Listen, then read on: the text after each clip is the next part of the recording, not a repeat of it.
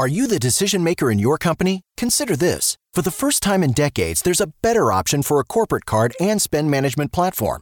Meet Ramp, the only corporate card and spend management system designed to help you spend less money so you can make more. Most corporate credit cards offer points as incentives, but those points amount to less than their worth in real cash value. Ramp's business cards offer you cash back, real money in your pocket. Plus, you control who spends what with each vendor. And Ramp's software collects and verifies receipts automatically, which means you'll stop wasteful spending and close your books in hours instead of days. Businesses that use Ramp add up to 3.5% to their bottom line the first year. If you're a decision maker, adding Ramp could be one of the best decisions you've ever made. And now get $250 when you join Ramp. Just go to ramp.com/easy. Ramp.com/easy. ramp.com/easy. Cards issued by Sutton Bank and Celtic Bank, members FDIC. Terms and conditions apply.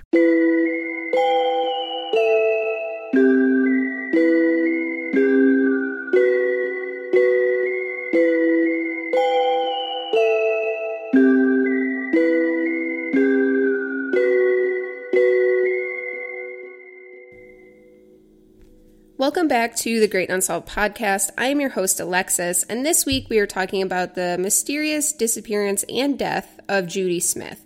Before we get into it, make sure to follow @Great Unsolved on Twitter, @Great Unsolved Pod on Instagram, join our Facebook group for discussions, and like our Facebook page for updates, both of which can be done by searching Great Unsolved on Facebook.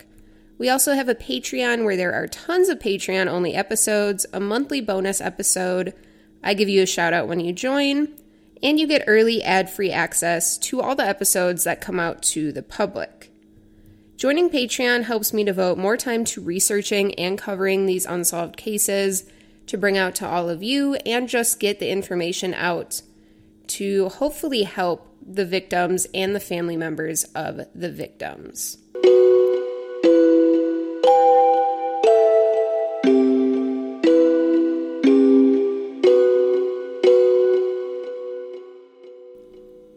So like I said, today we are talking about the murder of Judy Smith, or murder ? Of Judy Smith is exactly what I have in my notes, because it's not conclusive that it was a murder. Police did state it was a homicide, but we'll get into some different theories later. So Judy Smith, who was a home care nurse in Boston in her 50s, went missing when she planned to go sightseeing in Philadelphia. She was from Boston, but she was in Philadelphia with her husband of, I believe, 8 months on a work trip. And 5 months after she went missing from Philadelphia, her bones were found 700 miles away. She had been married 2 times before the marriage she was in when she disappeared. Her first marriage, she got married right out of high school, and her husband fled the United States to not get drafted into the Vietnam War, and she went to Europe. She found him, but she came back alone, and that ended in divorce. Second husband she met while working at a horse racetrack, and they were married. They had 2 children together, I believe a boy and a girl, and then he eventually left her. They got divorced. And she really had to step up into being a single mom. She started working 70 hours a week, and then she started going to school to become a nurse, and eventually she worked her family up to be in a comfortable position. Her third husband, the one she was with at the time of her disappearance, she actually met because she was the stay-at-home nurse for his father, after his father had throat surgery in the mid-1980s. After about 10 years, they got married in September 1996, which was only about 8 months, I believe, before she went missing. Well, 7 or 8 months in between there, pretty much. Because they got married in September 1996, she went missing in April 1997. This was their first trip together, and it was going to be to her husband's work conference that was in Philadelphia on April 9 through 11, 1997. Then they would spend a week with friends in nearby New Jersey. Her husband was a lawyer in the healthcare industry, I believe. So they both worked in healthcare, which I'm sure helped them meet and have more things to talk about. And he was a very prominent lawyer. This is why he was going to this conference. He was going to be a speaker, and he was going to speak along with the mayor of Philadelphia and many other important politicians. So it was a big thing for him, and Judy wanted to go with because she had never been to Philadelphia before. So let's dive into the timeline. This all happened in 1997, and a big source I used for this timeline was actually a Reddit thread by Quirky Motor. They laid out a lot of time things and kind of consolidated all the different articles and all the different pieces of information into a concrete timeline, or at least a suspected timeline. I also used a million different news sources and stuff like that, but I wanted to credit this Redditor because they really pointed out different times. On April 9th, the couple goes to Logan International Airport to fly to Philadelphia, because once again, they were from right outside Boston. Around 1 p.m., it was discovered that Judy forgot her driver's license, which was needed to fly. So she told her husband, I'll go home, I'll get it, I'll catch a later flight, you go on to Philadelphia, because he did have to be at the conference that day, I believe. Many people find this odd, like, why would you forget your ID when you're going to the airport? At this time, it had only been about 18 months that the law was in effect that you had to have an ID, you had to have identification to get on a plane.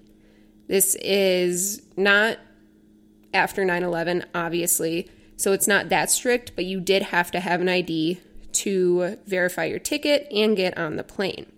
So it makes sense that she might have forgotten it. She had traveled a lot before, but she had not had to use her ID when going to the airport to travel.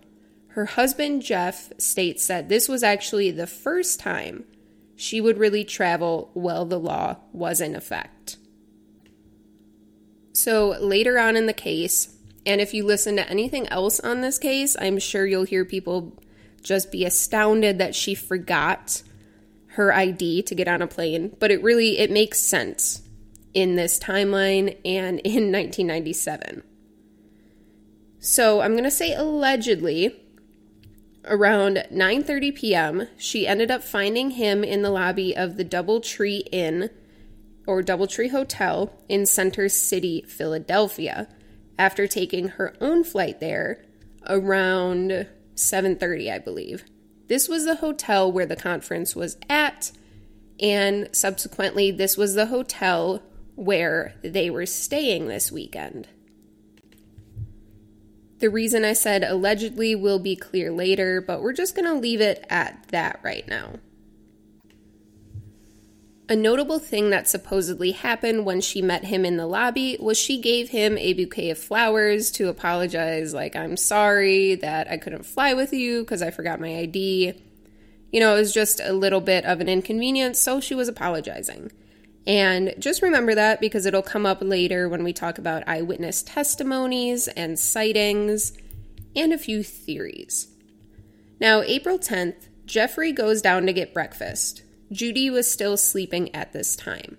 And once again, Jeffrey is her husband. I call him Jeffrey throughout the episode, so just keep that in mind. When he comes back up, Judy is in the shower, and he says, the breakfast was really good, you should go down there, get breakfast. And she jokingly says, like, oh yeah, I'll go right now, even though she's in the shower and obviously naked. And this was the last time he supposedly interacted with his wife. He left while she was still in the shower to go to the conference because he had to check in, he had to speak. He has a pretty solid alibi having to be at this conference all day, this entire day. It was agreed upon by both Judy and Jeff that she would go sightseeing and she would be back by 6 p.m. to go to a cocktail party that the conference was holding.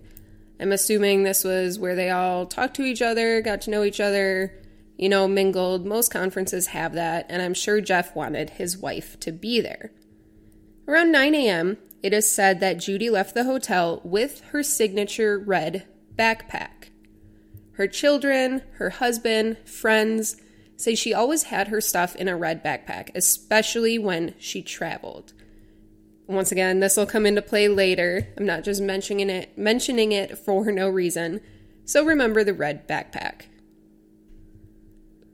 Now, in some places, it is stated she left the hotel around 9 a.m., but some other places say around 10 a.m., Judy talks to a hotel employee on how to get to this specific bus.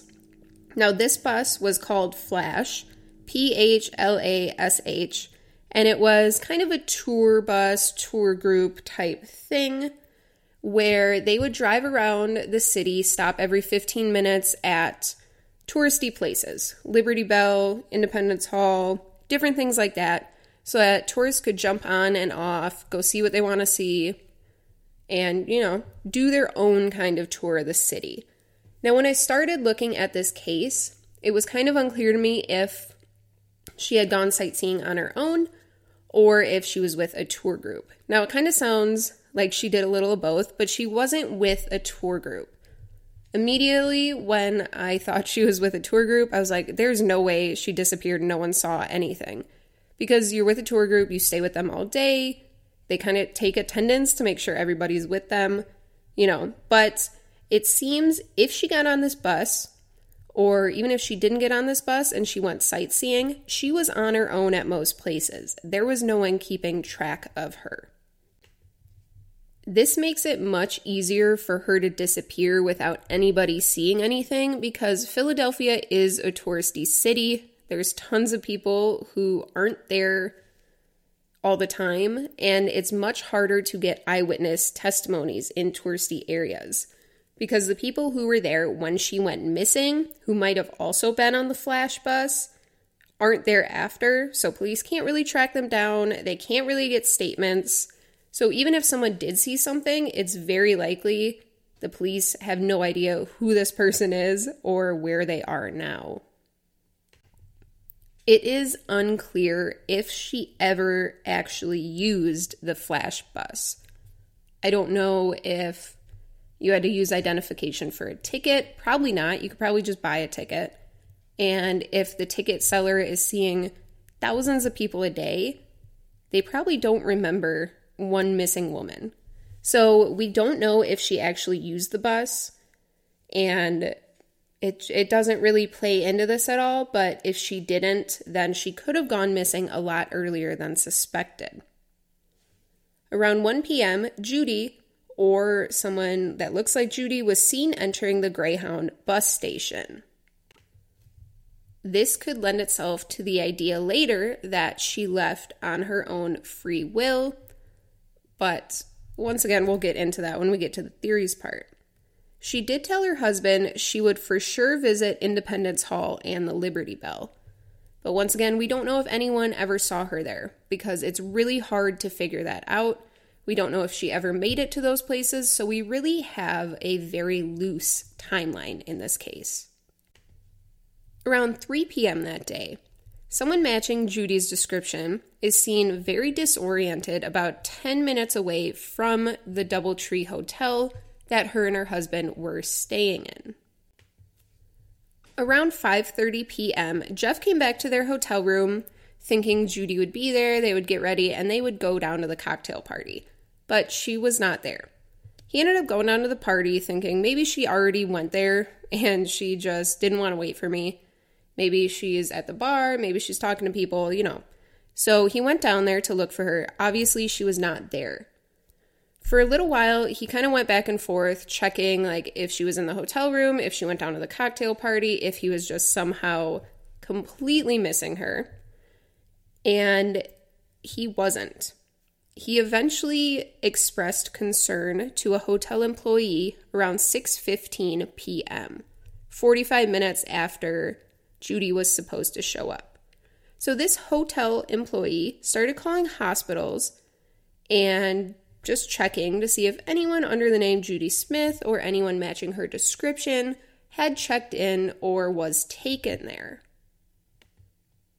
One of the main theories at this time was that there could have been an accident and Judy could have gotten hurt either minimally or very badly, and she was at the hospital and it could just be taking her a little longer. Her husband Jeff also stated she would never hesitate to help someone in need. She was obviously a nurse, so maybe something happened to somebody else. She helped out, she ended up going to the hospital with them, and that was what was holding her up. But none of the hospitals had any record of seeing anyone like her or having a Judy Smith at their hospital. So Jeff wasted no time. By 6:30 p.m., he hired a taxi driver to follow the Flash tour bus route to see if she got stuck at one of the places, if she was waiting for the bus, if she just lost track of time, but she was nowhere. I'm unsure if he actually got out and looked at each place, but I kind of doubt it. At this point, it's only been an hour. You're not thinking something insane happened. It's not a dire situation yet. So you're just kind of looking around, seeing, oh, she maybe come out here, But obviously he found nothing at this point. Between 9 p.m. and 12 a.m., Jeff also called his stepchildren. Like I mentioned, Judy had 2 children from a previous marriage. They were adults now, they were doing their own thing. But he called them back in Boston to go to Jeff and Judy's house and check for voicemails, but there were none there. This struck me as a little odd. Why would she call her home in Boston if she knew her husband was in Philadelphia? Now, maybe she didn't have the number for the hotel, or she couldn't think of it, and she thought, if something happened, he might do this, and she called there. It just seemed kind of odd to me. Why would you look for a voicemail there? But I guess if your wife is missing, you're kind of checking every odd and end at this point because you don't know where she is, you don't know what happened, so you're just trying to see if there's any record of her anywhere. It's reported that around 10 p.m. that night, a local homeless man stated he saw Judy sleeping on a bench. He says that she left early in the morning on April 11th, and he is very adamant that he knows this was Judy. Sometime this same evening, a woman in Asheville, North Carolina, which was a 13-hour car ride during traffic. I searched it like an hour ago, which is 3 p.m. on a Sunday. It was a 13-and-a-half-hour car ride. If you're going and there's absolutely no traffic, it's probably like a 10-hour car ride. But it's not plausible if she was ever in Philly that day. If any of these sightings were right, it's not plausible she got to Asheville that night. So this woman says that Judy, or someone looking just like her, checked into her hotel and stayed until April 12th. However, there's other reports of sightings of Judy in Philadelphia 4 days after her disappearance. Obviously, she can't be in both places at once, so someone is wrong here or they are both mistaken. By midnight on April 11th, so midnight April 10th, the day she went missing, into April 11th, Jeff went to the police to report Judy missing. The police tell him, you have to wait 24 hours. If you're really concerned, you can come back in the morning, but you got to wait a little while. Because they said it is not uncommon for women her age to take off due to a midlife crisis. And we see this in so many cases. The main theory is always, they left of their own accord. They wanted to leave, which is almost never a plausible theory. It's almost never the case. And it's just aggravating after a while.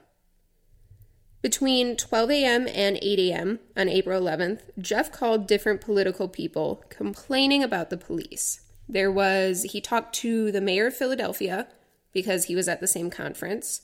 He talked to people from the House of Representatives. He called a bunch of big Philadelphia politicians. And he's like, hey, the police are dismissing this. I know there's something wrong. This is not okay. And he believes this made a huge difference in the police looking for his wife.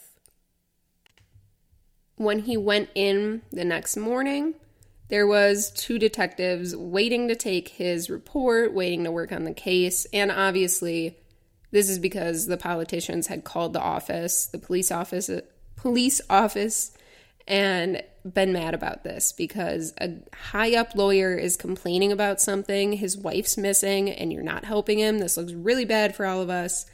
If it wasn't someone with all the connections that Jeff had, I doubt this case would have been taken seriously for at least a few more days.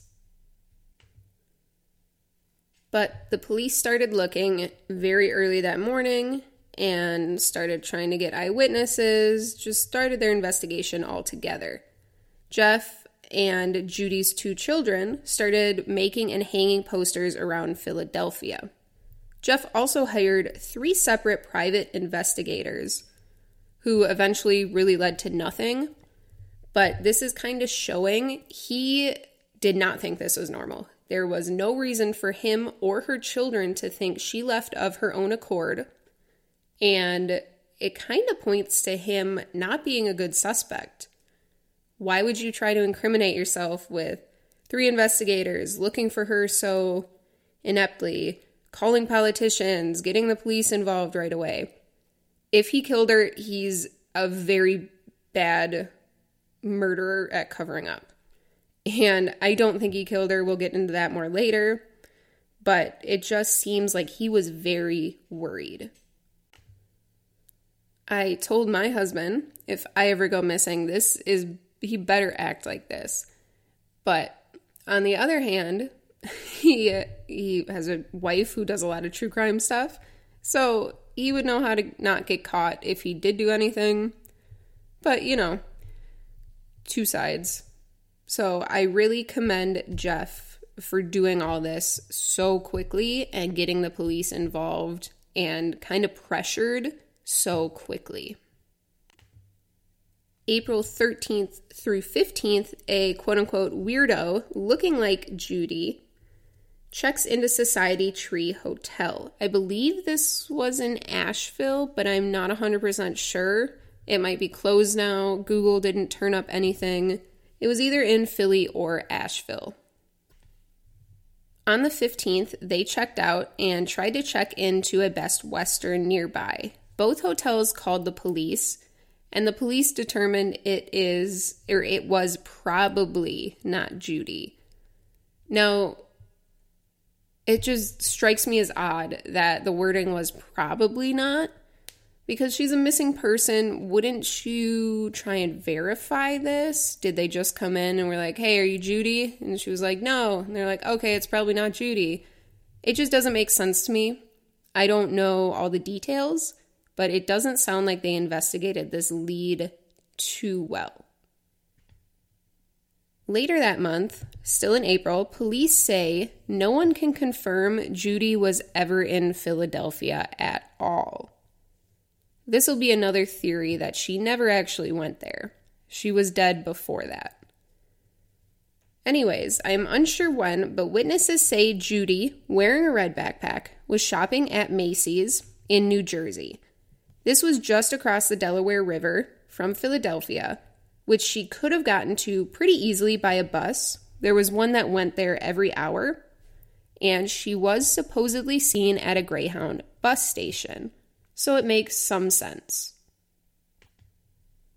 Some workers at this Macy's recall talking to this woman, and she said she was shopping for her daughter, even though her daughter didn't often like what she bought her, which the family said was very true. Apparently, Judy would buy her daughter things, and her daughter didn't really have that style. So that makes sense, but also I think that's something that happens with a lot of mothers and their daughters, or grandmothers and their daughters. People have different styles. I don't think it's that odd or that like, oh, that was definitely Judy. However, when she went to leave, she tried to get a younger woman to leave with her. And the staff assumed this was her daughter, even though we know now it was not. Whether this was Judy or not, this younger woman was not this woman's daughter. There were sightings in Easton, which is about 55 miles north of Philadelphia, sightings in Philadelphia, sightings in Asheville, which is 600 to 700 miles away from Philadelphia, and sightings in Atlantic City, which was about 69, 70 miles away from Philadelphia. So these sightings are spread out a little bit. There's some north, some south, some east, some where she was supposed to be. But there's a lot of sightings, as there is in pretty much every missing persons cases. Now, in May, Jeff finally went back home to Boston and had private investigators send info on his wife's disappearance throughout the country. This is, I believe, what would later bring in information of her being around Asheville, supposedly, and what would lead to her bones being identified. About 5 months after her disappearance, on September 7th, a man and his son were hiking in woods in Pisgah, National Forest near Asheville, North Carolina. This was, once again, 10 to 13 hours away from Philadelphia. They found human bones wrapped in a partially buried blue blanket. So it looks like some sort of grave was dug, a very shallow grave, and it looks like whoever killed this person wrapped them in a blue blanket before placing them in the grave.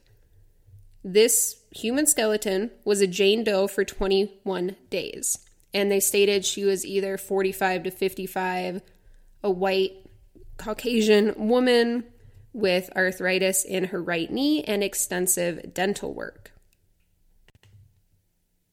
Eventually, they compared Judy's dental records after somebody in the case or somebody close to the case saw a missing person flyer with Judy on it. And they also were able to match that she had arthritis in her right knee. They found slashes in her bra. She was clothed. We'll get into that in a second. But they found slashes in her bra and on her ribs, which indicated to them a homicide by stabbing. Now, Judy left the hotel wearing clothes different than this skeleton was found in. Growing a business brings pressure. It's not easy to maintain momentum and still keep employees engaged. Fortunately, there's Insperity. Their scalable HR solutions help me with hiring, training, HR administration, and compliance while giving my employees competitive benefit options. When my people are able to thrive, my business can adapt and prosper. With Insperity, nothing seems impossible. Insperity, HR that makes a difference. Growing a business brings pressure. It's not easy to maintain momentum and still keep employees engaged.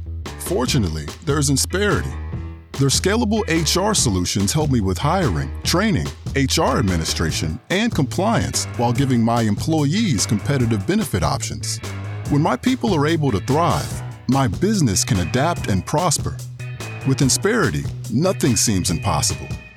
Insperity, HR that makes a difference. This skeleton was found in hiking clothes. I believe jeans, obviously some kind of shirt, long underwear. The skeleton had a blue backpack with them and expensive men's sunglasses. And this is not what she left the hotel in. It's kind of unclear what exactly she left the hotel in besides having her red backpack. But if this was Judy, she obviously changed her clothes at some point. So I just listed out a few oddities that I want to go over before we get into theories. No one on the flight that Judy was supposedly on remembers her. You can look at this two ways. Either odd, because it's stated from her ticket being used that she was on this flight. So you would think somebody would recognize her, whether it be one of the staff, one of the people on the plane, even just somebody in the airport, seeing her walking around. She probably had that red backpack with her, which kind of stands out.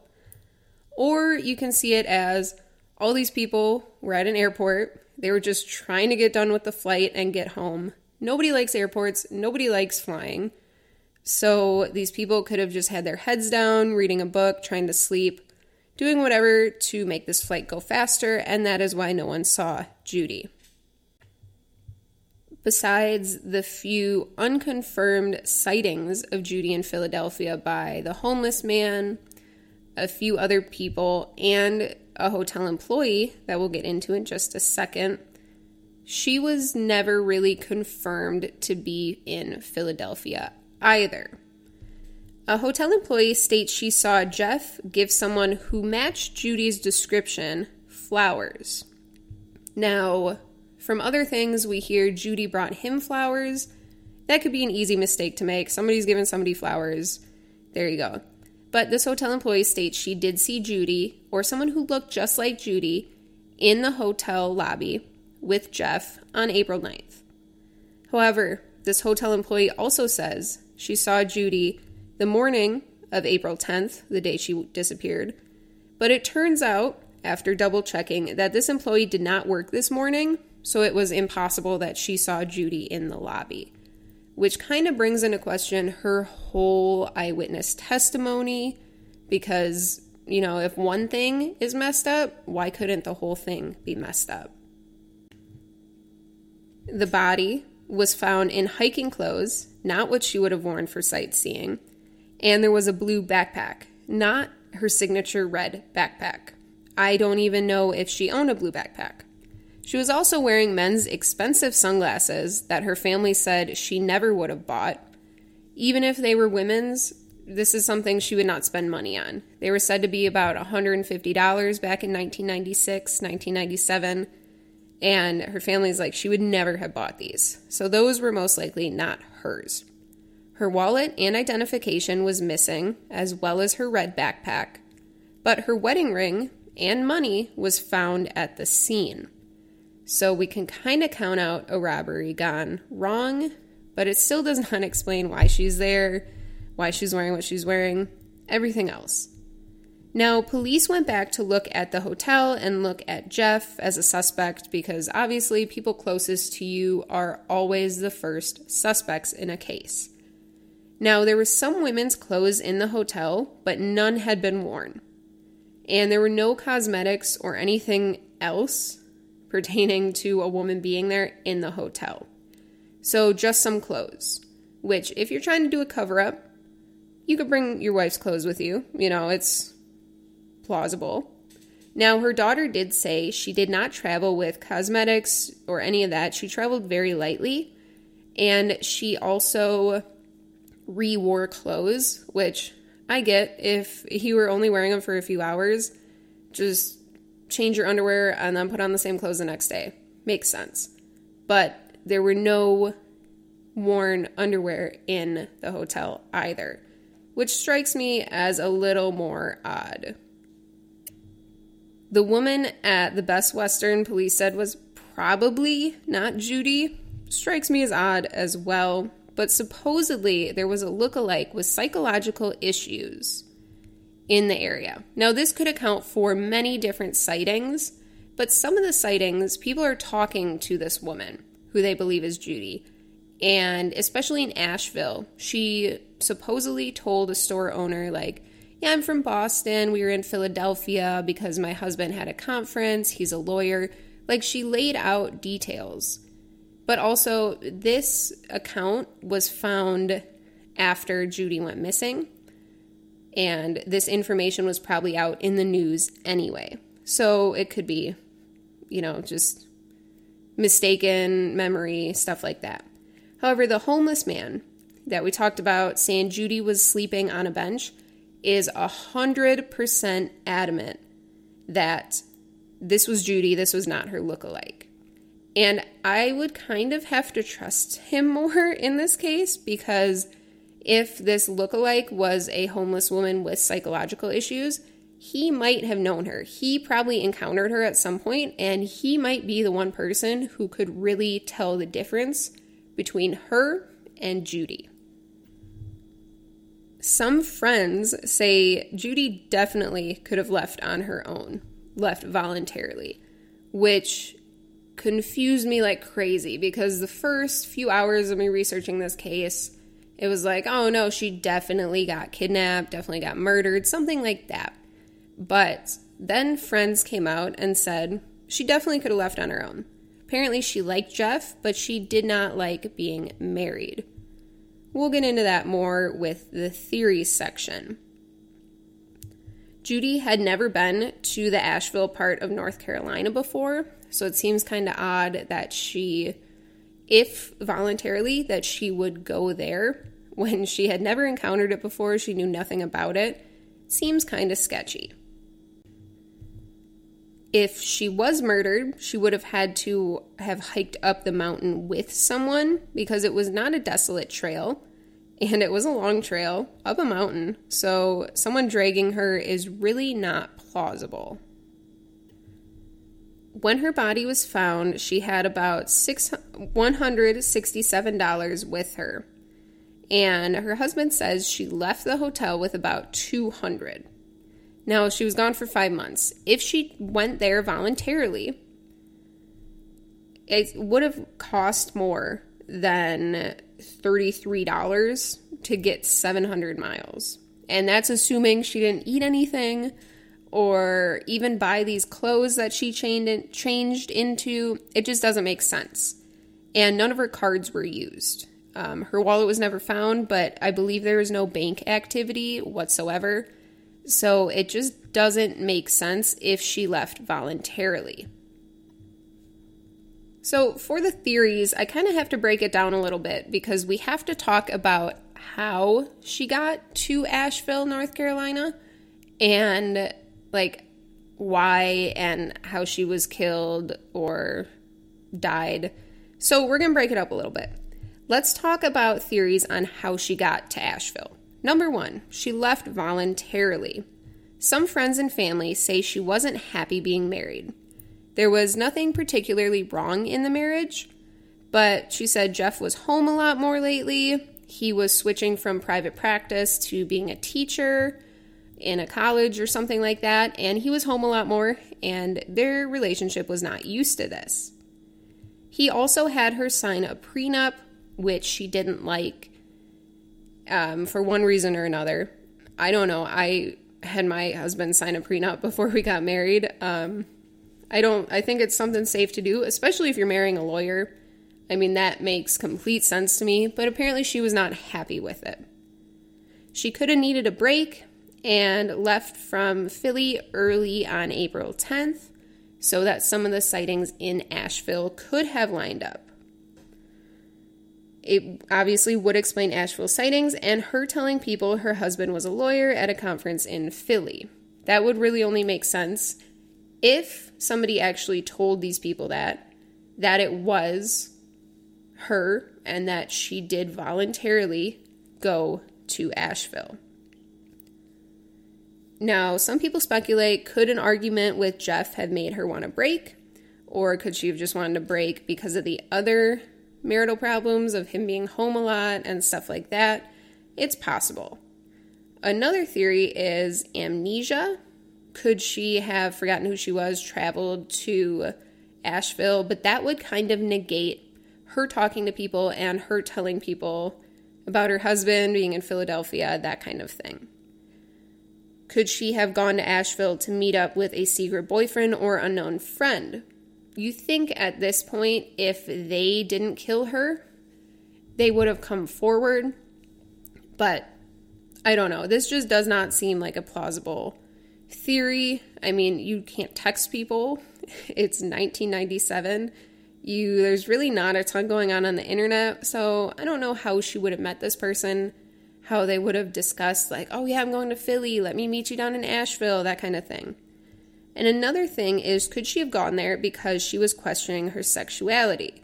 Asheville was a big LGBT community at the time when there weren't many of those, but there's nothing to really suggest that either. Now, she could have been voluntarily going to Asheville area and planning on coming back, but met foul play on a hike or in the city. She could have planned to stay hidden and then met foul play on a hike or in the city, or she could have left and went hiking to commit suicide. But we'll go into those theories when we get to that section. Now, she had a severely arthritic knee, which is obviously not good for hiking, so that's a big issue. She had no reported mental health issues, which kind of negates the idea of her committing suicide, but so many people have undiagnosed mental health issues or ones that family and friends don't know about, so I wouldn't completely count that out.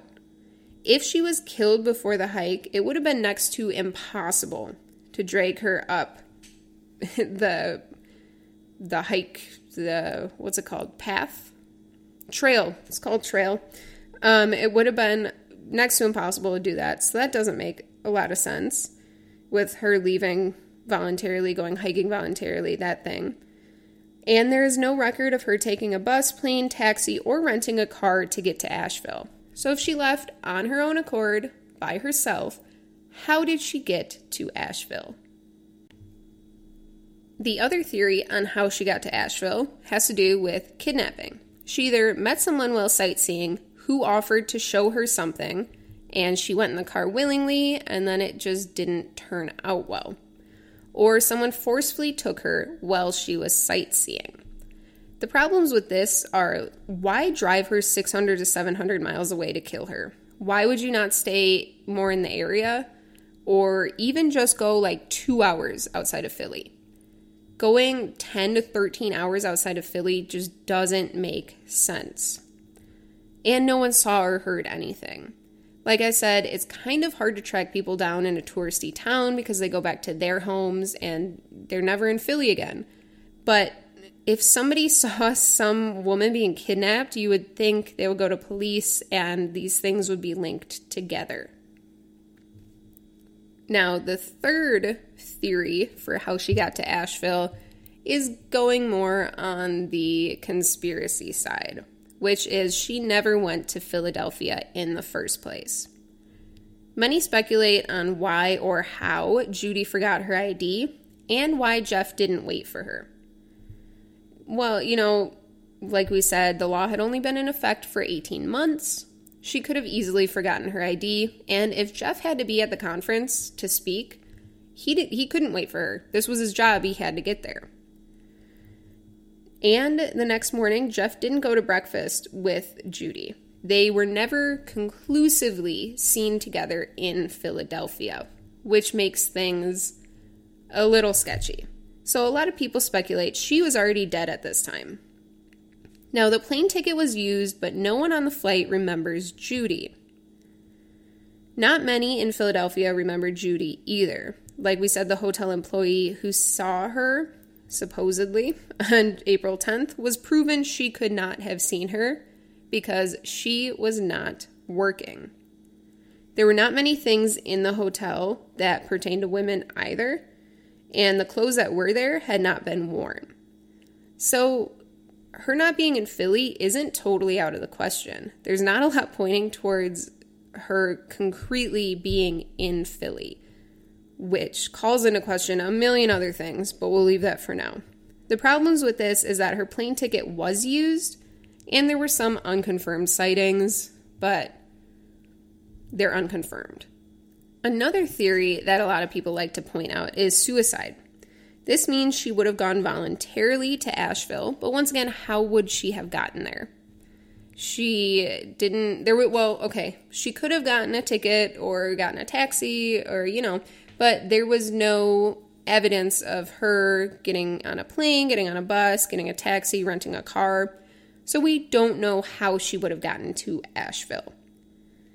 She could have changed her clothes and gotten rid of the red backpack to stay unidentified longer. Maybe she didn't want her family to have to deal with the idea of her killing herself. Maybe she wanted her family to just think she went missing voluntarily and she was living a happy life somewhere. I could see that as a plausible thing. The problems with this, number one, why kill yourself by stabbing? That seems like the worst way to go. There are a million other ways that are probably much less painful, much less aggressive. It doesn't make sense. Also, why go so far and why go up a mountain? Other than staying unidentified, not having people know, doesn't make much sense. And she had severe arthritis in her right knee, so that would have been extremely uncomfortable for her. Why change your clothes? once again, could be because she wanted to stay unidentified. But, I mean, your clothes aren't going to necessarily give you away either. Why was she wrapped up and in a shallow grave? Generally, people who commit suicide do not dig their own grave, and they do not wrap themselves up in a blanket after. Not saying it counts it out completely, it's just odd. And then the most pressing piece of evidence against suicide is the men's expensive sunglasses. Unless she stole them from someone for some random reason, even though she's never stolen before in her life, it doesn't make sense. You're wearing expensive men's sunglasses that you would never buy, that didn't belong to anyone you know, that you should not have had in your possession. Why are they there other than somebody else was there with you? Now, the thing that police think and most people think is she was killed. So murder, homicide, whatever. This does not mean she did not go to Asheville voluntarily, though. She could have gone voluntarily. She could have wanted to start a new life. She could have wanted to break. And then she met foul play while either hiking or in the city. Or she could have gotten kidnapped while sightseeing and brought to Asheville. And then forced to go on this hike, The problem is she would have had to been alive when going up the mountain. Like I said, it's not a desolate trail, and it's too long to drag someone up. Even if it wasn't too long, and there's even a chance of other people being there, what kind of murderer is going to drag a body on a trail and risk being caught? Doesn't make sense. Most plausible theory is that she had to have been alive and hiked up herself. She could have gone on her own and was killed randomly on the hike. She could have gone voluntarily with someone she knew or someone she had just met who said, I want to show you something, and been killed. Or one thing that a lot of people aren't looking at is she could have been forced to go up the trail. Either at gunpoint, knife point, she could have been threatened, and that's why she hiked up there willingly, well, quote-unquote willingly, and then she was killed. If she was murdered, though, why change her clothes? You would either have to have her change her clothes or change her yourself after she's dead. Doesn't make a lot of sense. Why take the backpack but leave the ring and the money? This counts out robbery gone wrong. If someone killed her, this was killing just for the thrill of it, just thrill killing, or it was somebody who knew her, who wanted her gone but didn't want her stuff. Why would the killer leave their own sunglasses? And, was she killed right when she went missing, or kept around for a while, or voluntarily in Asheville for a while and then killed? There's so many different variables with the idea of her being murdered. There's so many different variables with this case as a whole that nothing really steps out as, oh, that's probably what happened. There's no one clear thing. Now, the only suspect in her case was her husband, Jeff.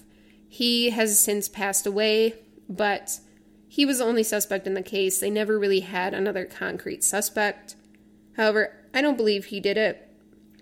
He was at the conference all day. This is an extremely good alibi. He was speaking, he was managing people. He was there. There's no way he could have gotten away.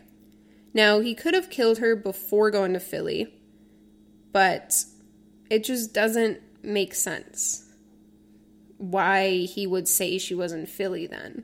He could have said, oh, she stayed at home alone, and something could have been staged there. Now, a problem is that he spent tons of money and time to find her. Like I said at the beginning, if you kill your wife and you want it to stay covered up, you don't want to be convicted, you're not going to go to police, you're not going to call politicians, you're not going to start searching right away. This guy did everything wrong if he killed her, but I don't believe he did. He was super active in the case. He was also obese, so he could not have hiked up that mountain with her, killed her, and he could definitely not have carried her up that mountain if she was already dead. The family, including Judy's children, 100% believe it's not him. They said there was not a mean bone in his body. Him and Judy loved each other. Yes, she was getting annoyed with him being home and having to sign a prenup, but there was really nothing wrong in the relationship. And we say that sometimes, and we're like, well, maybe we just didn't see it. But Judy was close with her children. I believe she would have said something if there was something wrong. And the children state Jeff 100% did not kill their mother. Now, the last thing we're going to talk about is leaning on the very large conspiracy of things, just as her never going to Philadelphia was. This is a lot less plausible than her never going to Philadelphia, because I do think there's a possibility she was never there. There was really no concrete evidence she was in Philadelphia. But some people speculate the skeleton found, was not Judy. Some believe it's not Judy because it was matched through dental records and her having arthritis in her right knee. And this is not obviously 100% science. It is possible that somebody else has the same dental records as you, or it's possible that the person comparing these dental records was confused, not good at their job, and just messed up. And a lot of people have arthritis, so that shouldn't play into it as much as a lot of people give it credit for. Like I said, there was no identification on or near the body. I don't believe it's ever been found. She was not wearing the clothes she left in. These were not her glasses. This was not her normal backpack. I don't even know if she owned a blue backpack. She was always seen with the red one, so that's odd. How would she get to this area? Once again, bring that up again. And why would she be there? She was not conclusively ever in Asheville. There's no concrete evidence saying she was in Asheville besides the police saying this was her body. And when we look back at how they looked at her dental records to compare to the body found, they looked at it because somebody with the case found a flyer for Judy Smith being missing, and they said, let's look at this lady. So if we're just playing with this theory a little bit, we could think the medical examiner working on this case just wanted to get this solved, and they glanced at the dental records and just stated, yep, this was Judy Smith. People do their jobs bad all the time. I don't know who examined her, who did the autopsy, who did the dental record match. Not saying they're bad at their job. I'm just saying it's a possibility things were overlooked. So while this seems like a crazy theory, it's not totally out of the realm of possibility. That is all we have for the theories. As for my theory, I definitely believe she was murdered if this body is hers. Whoever this is was murdered because of the stab wounds. You're not going to commit suicide by stabbing. It just doesn't make sense. But as for why she went to Asheville, how she got on that mountain, why she was killed, who she was killed by, I have absolutely no idea. This case is very perplexing, and I don't have a theory with this one. Normally, I can kind of figure out what I think is most plausible, but I have absolutely no idea. I just believed Judy, or whoever this body belongs to, was murdered.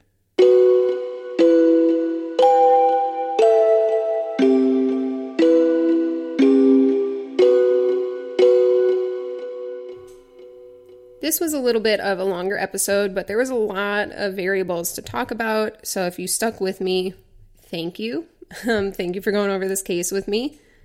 And before we close out, make sure to follow @GreatUnsolved on Twitter, @GreatUnsolvedPod on Instagram, join our Facebook group, and like our Facebook page, both of which can be done by searching Great Unsolved on Facebook.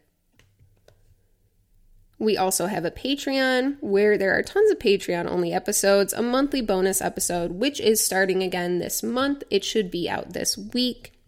I give you a shout out when you join. You get early and free access to all the public episodes.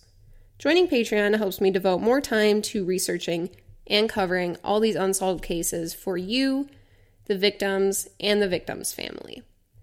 Thank you for going over the case of Judy Smith with me, and have a safe rest of your week.